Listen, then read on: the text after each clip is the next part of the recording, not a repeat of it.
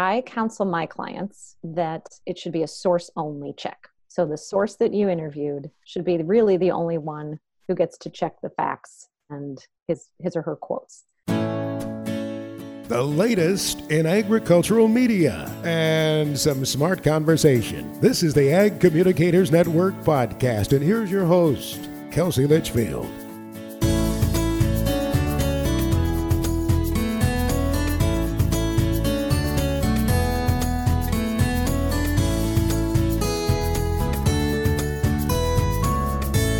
Welcome to another episode of the AgCom Network podcast.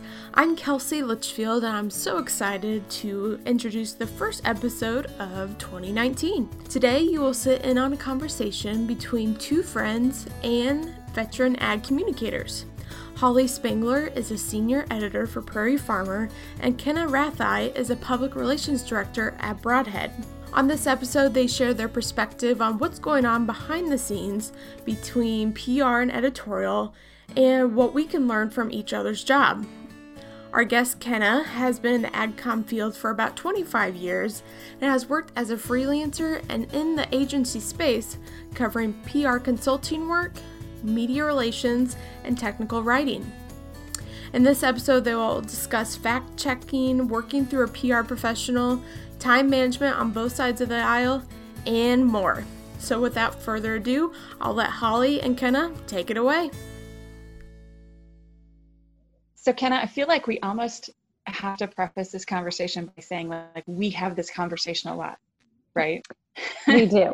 Anytime I have a question, I think, oh, I'm going to call Holly to see what she thinks. And I know that you do the same thing. Exactly. Every time I think, well, I don't understand why they're asking this. I'm going to ask Kenna. And it's so funny because we always come to a better understanding at the end. Yes, that's a thing. Whether we actually pick up the phone and call each other, it's just 2 days worth of emails back and forth. We always land at the end of, okay, well, I didn't realize that, or whatever it is. So in the course of that, we kind of came to this idea, hey, maybe this would be a good podcast because you have so much experience and background in media relations, in ag, and working with clients. And some of our more recent conversations, we've talked about how it just seems like things are changing a little bit, at least from our perspective as editors, when we send a story off. And that was our most recent thing, I think in the fall, an individual on our team had, a question that came back that we were like, we just have no idea where this is coming from. And the upshot of that conversation was that, things have just changed a little bit for everybody in terms of the climate and that kind of thing. So can you share a little bit, we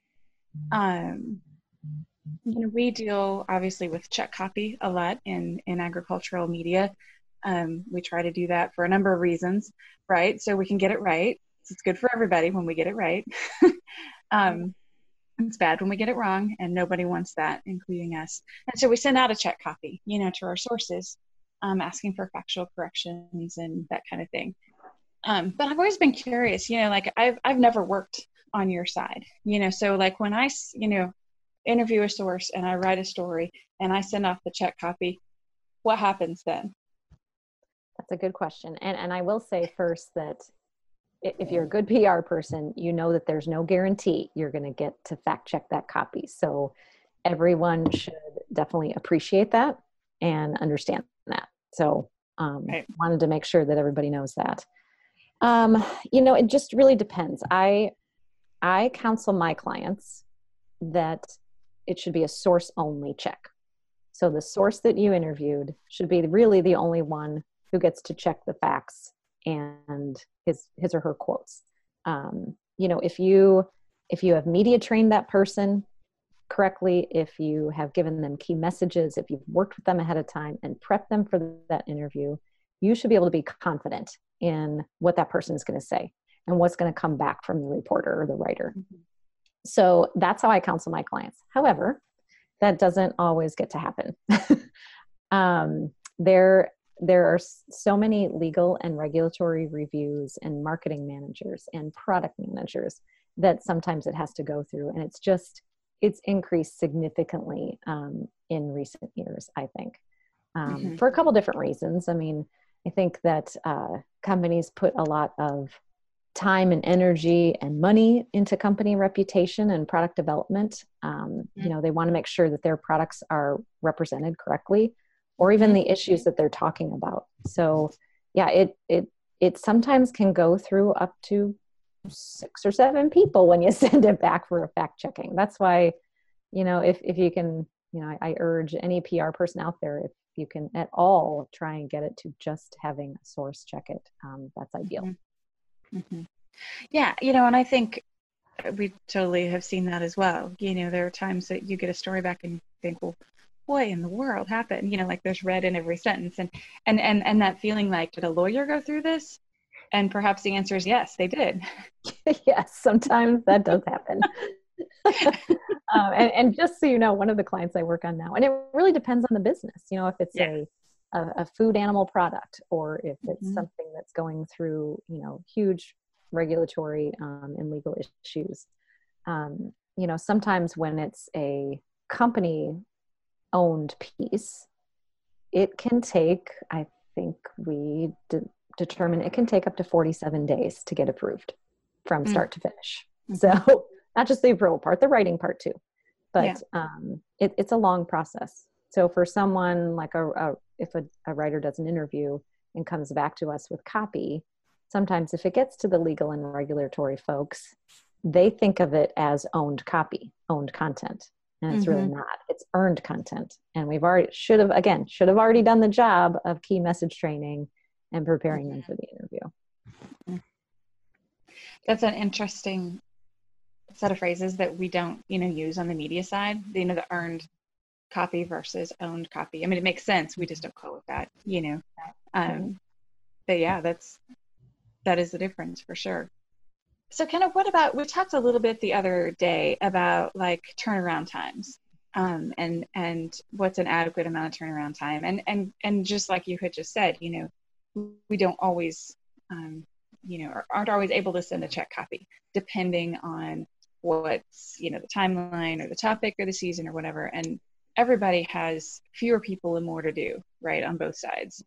And now with, everything being published online and quickly and, deadlines coming fast and furious, it can be harder to get those check copies, back and forth and that kind of thing. And like, I try to give a source a heads up, when I think, when I interview them, hey, I think I'm going to be writing this tomorrow afternoon. I'm going to shoot it your way. Well, you're going to be around to look at it or whatever, that timeline might be. And so then they can say, oh no, I'm going to be out, or, we can kind of try and figure that out, or they can say, oh yeah, I'll be watching for it, or whatever it might be. But I think especially like, say we're doing something with a field agronomist and it's April, it might be tough for them to get that back real fast. Is there anything, that we can do as editors to make that run more smoothly, on our end? And especially if it's one of those cases where we've just got, less than 24 hours or, by end of business day or something like that. I think so. And first, working through a PR person is going to get you better success sometimes, because we know their cell phones. We know where to find them. We know what meetings they're in. So we as PR people can truly be helpful in that area where you might not get a call back from the source if they're, not checking on you. So I think it comes down to, everybody's crazy busy, like you mentioned. We're all doing more work with fewer people. Think about the travel and the meetings our clients are in and our sources. It's nearly impossible to get a hold of them and then offer them just a few hours or even a 24-hour turnaround time. So I think it comes down to time management on both sides. So yeah, I mean, anytime you can give a heads up right after the interview, even, say you have the interview on Tuesday morning and you're going to be writing it within the next 48 hours. Just let us know. Hey, I'm probably going to send this to you between 9 and noon on Friday. I will be able to tell you right away where my client's going to be. If they're going to be in a meeting, can I have another hour? I can get a hold of them. I can give the client a heads up. And usually they are, again, it comes back to time management. If we can get that information far ahead in advance as possible, it's a little bit easier. For sure. For sure. But I mean, it's also time management on our side too. I mean, then it's on us to be able to track them down and make sure they take a look at it. So yeah.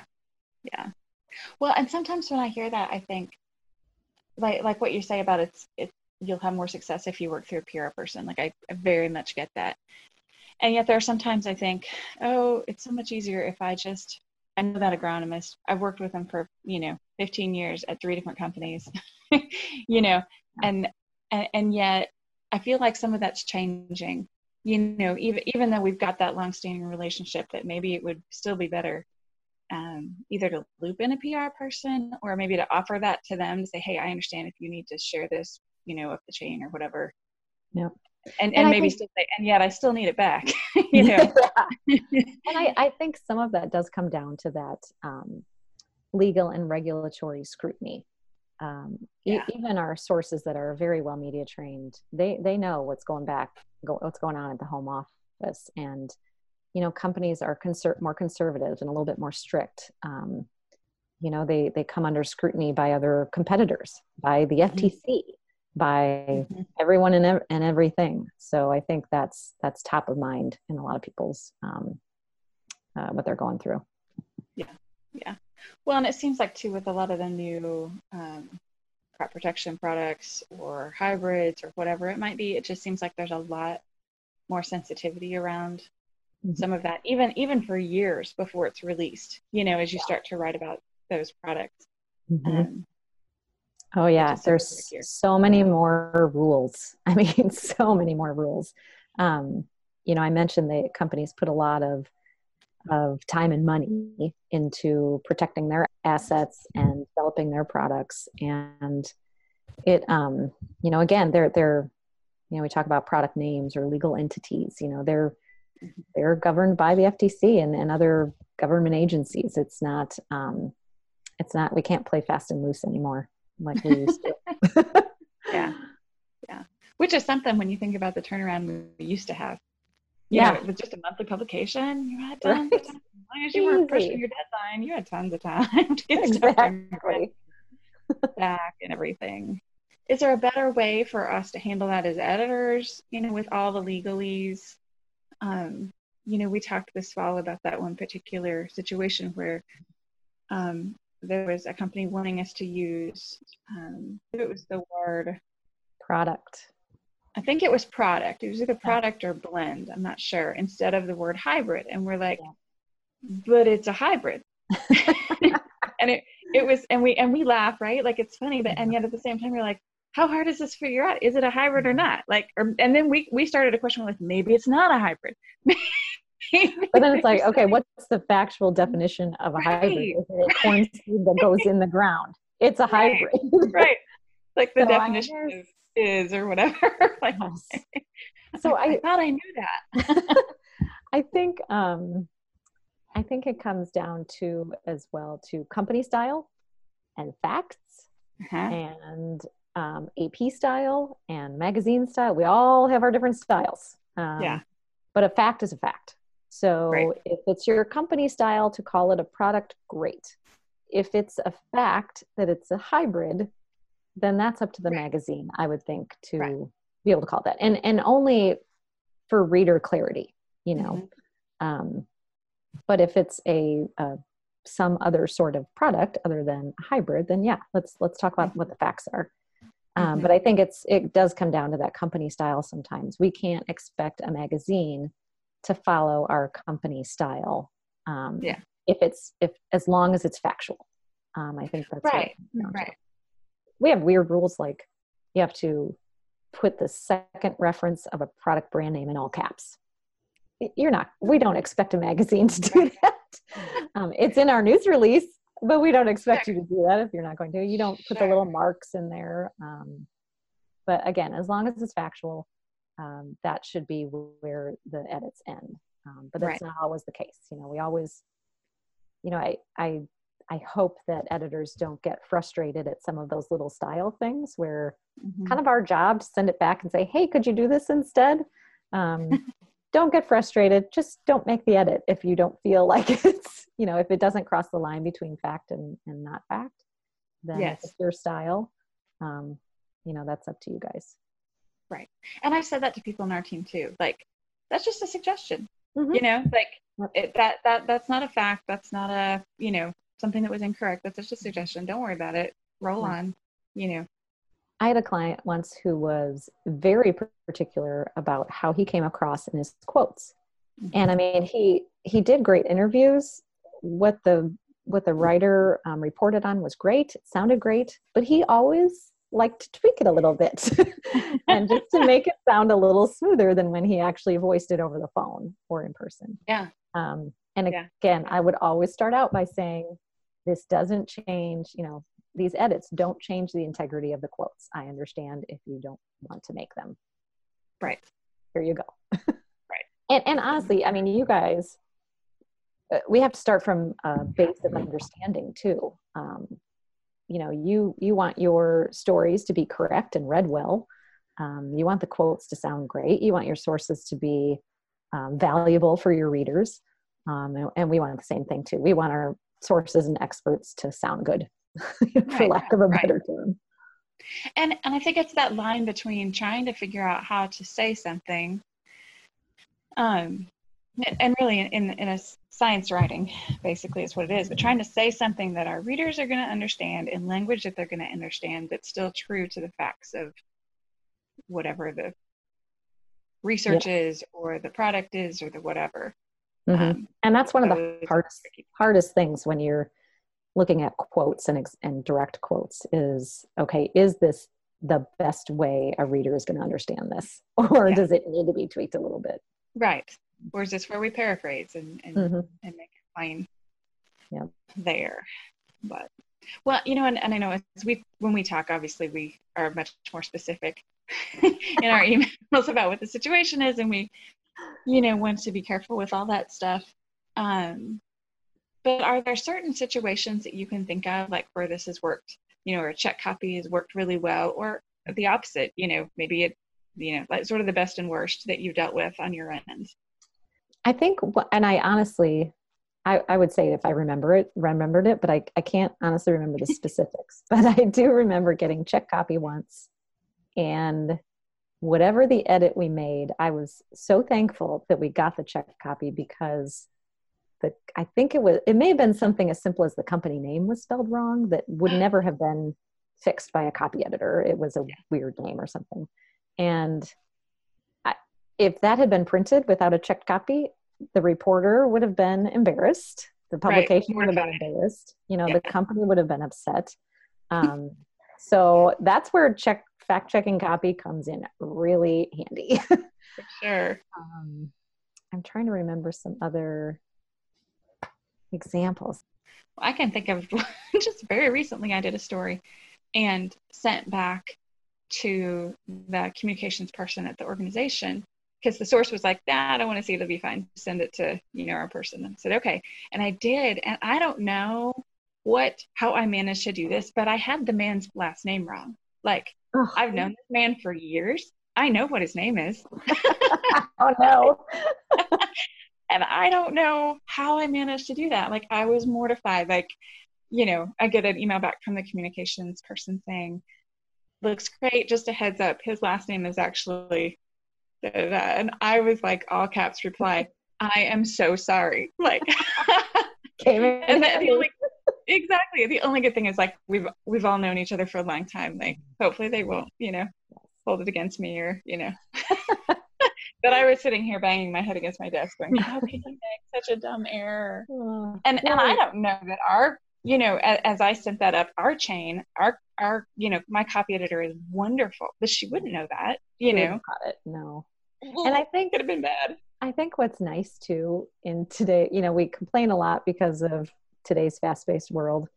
But one thing that's nice is a lot of the copy that's written now goes to online media.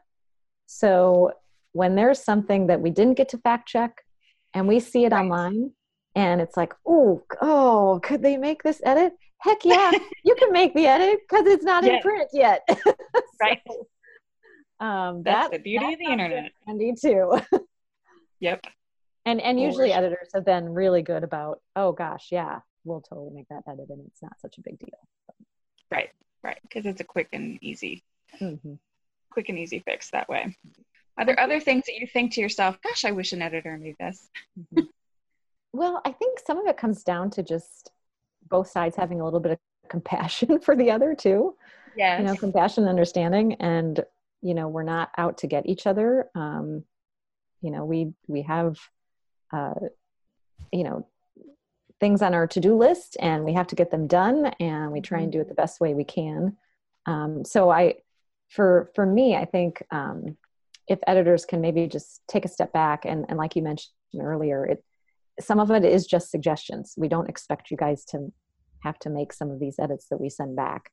Right. So I think that's a good way to put it back too. But I think it's just understanding. And yeah, I think you're right too. Like just some compassion that everybody's just trying to do their job. Like if I get something back, it's not that they are just trying to make my day harder. Right. It's not really it.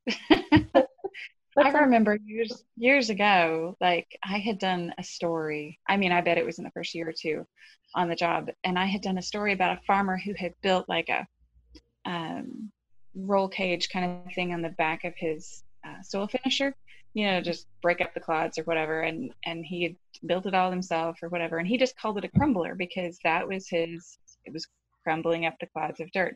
That's just what he called it. And so when I wrote the story, I wrote it up that way. And then, using his language, and then we got a letter. This was back in, we emailed then, but we got a formal letter from a major equipment company saying, we have trademarked the word crumbler and you can't use that. And Mike Wilson was my boss at the time, and he read that and laughed and threw it in the trash. And that was it, and it was that sort of, well, I understand where they're coming from. Yeah. But at the same time, this is already run, and that's a word. Like you can't copyright a word. You know what I mean? So everybody rolled on, and it was fine. Yeah.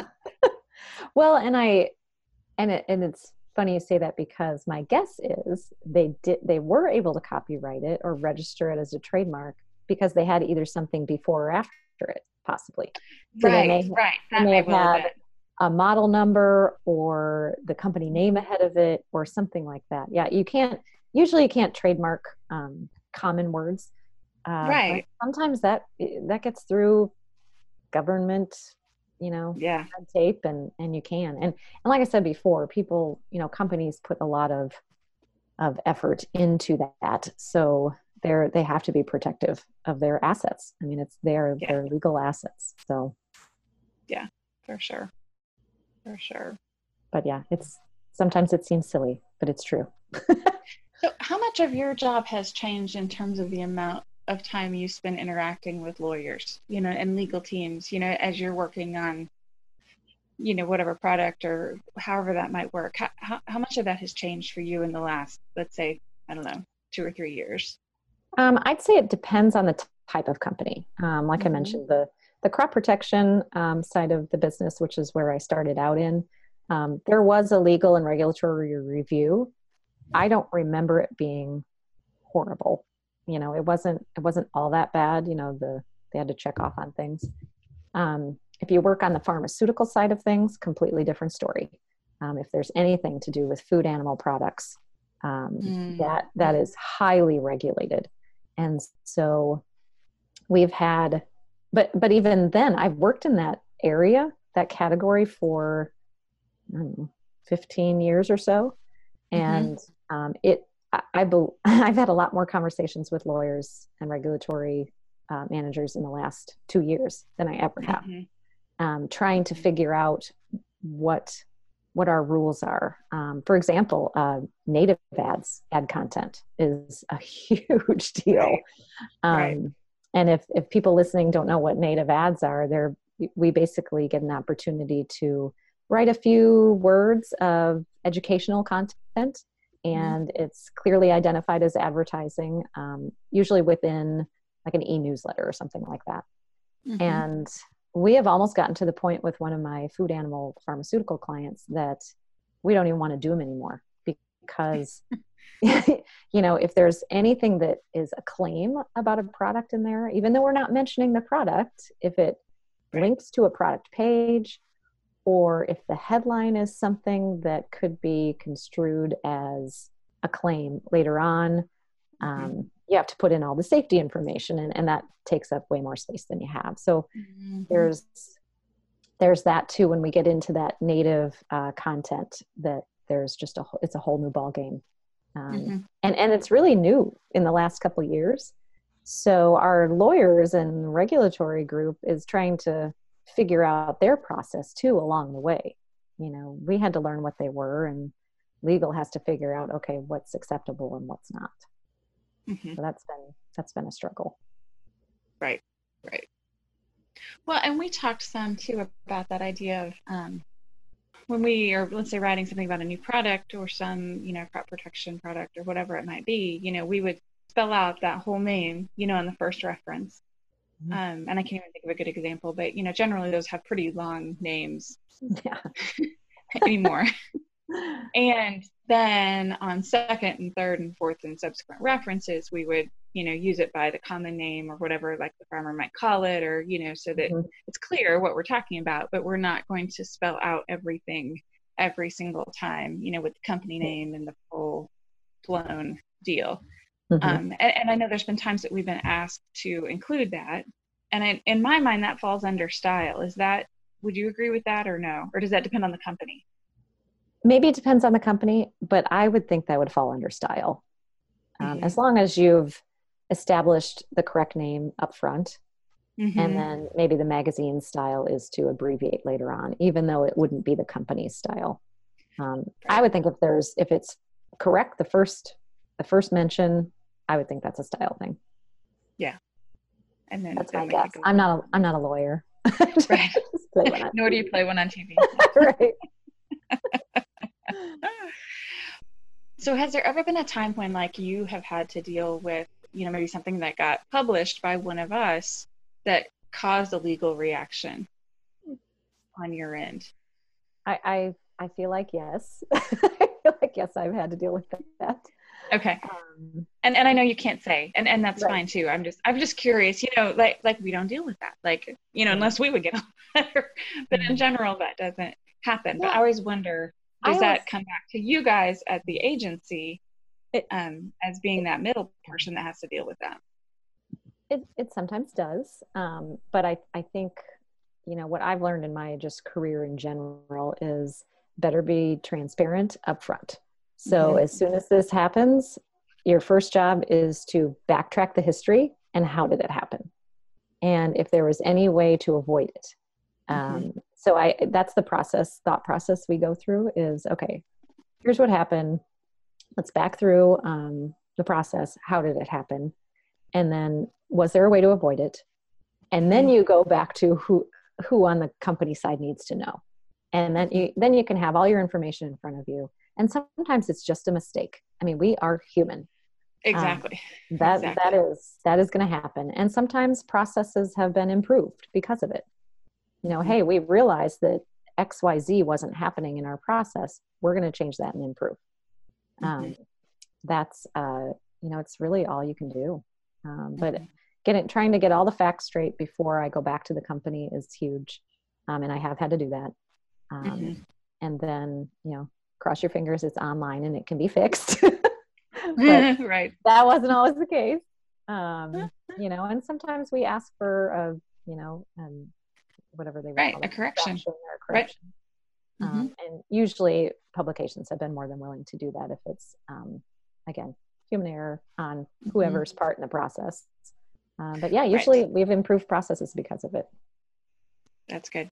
And that's a good way of looking at it too, because we've done the same thing, where we cover, like at the Farm Progress show, new products. And so we have a team of 4 editors that go booth to booth to booth all over the show looking for new products. And they come up with, literally dozens and dozens and dozens of new products. And you're going to write up, 150 words on each one of those with a website and a company and a price and a rundown of it and maybe model numbers. And every year, I think the margin for error on this is very large. Yes. I can't even imagine how you guys do that. it's a little bit of a nightmare, but we've done it enough times. It's kind of down to a science. Like we know what works, but it's that same thing. Can we track back and figure out where we went wrong here, and how that could have happened? And I'm always amazed that for the number of products that we go through, the number, like I can think of like only one time that we've had to run an actual correction, in something, which is good, but like I probably shouldn't say that out loud because now it may happen something next year. But yeah, I like that idea of like figuring out, okay, where did we go wrong and what do we fix it and move forward? Because we want everything to be accurate, right? Because that's our reputation, on the line there too, and the same for you guys, and the same for the company. Exactly. So anyway, hopefully at the end of the day, we can all say we're still friends. We can. Yes. and in the meantime, Holly and you and I will have this conversation many times in the future too, and we'll do a round keep passing our emails back and forth. Yes. Well, Kenna, I appreciate it. I think it's always good for us to hear what's happening on the other side of the fence, and hopefully we can, simmer down. If we on the editorial side get a story back that's all marked up, or given a word or a phrase that we're like, what in the world? Generally, the answer is it's gone back to the lawyers, right? That is true. And I think on the PR side, if we can help counsel our clients, that fact checking is not a guarantee. It should be appreciated, and really just check for facts. Yep. And that's what it's for. It's fact checking, not style Absolutely. checking. Not rewording your quotes as much. That's what it is. And it's your job to tell the story. We give you information to help build a story, but it's your job. It's your job to tell the story for your readers and viewers. So, yeah, absolutely. Well said. Well said. Well, Kenna, thank you so much. Appreciate it. Thank you, Holly. Thanks so much to Holly and Kenna for taking time out of their busy schedules to record and allowing us to listen in on their conversation. I listen to these episodes more than once, and I can always guarantee that I'll learn something new every time I listen in, and I hope you do the same. So before you turn to another episode or log off the computer, I do have one request for you. Please share this podcast with another ad communicator. You can send them a link from iTunes or Google Play, or have them listen online through podcast.com, and some of our episodes are also on SoundCloud. As always, if you have a guest or topic that you believe would be a good fit for this podcast, please message us through the AAEA Facebook page or visit the AAE website. Thanks again for supporting and listening to our podcast, and I'll talk to you next time. This has been an Ag Communicators Network podcast. Thanks for listening, and please visit us online at agcomnetwork.com for more great content.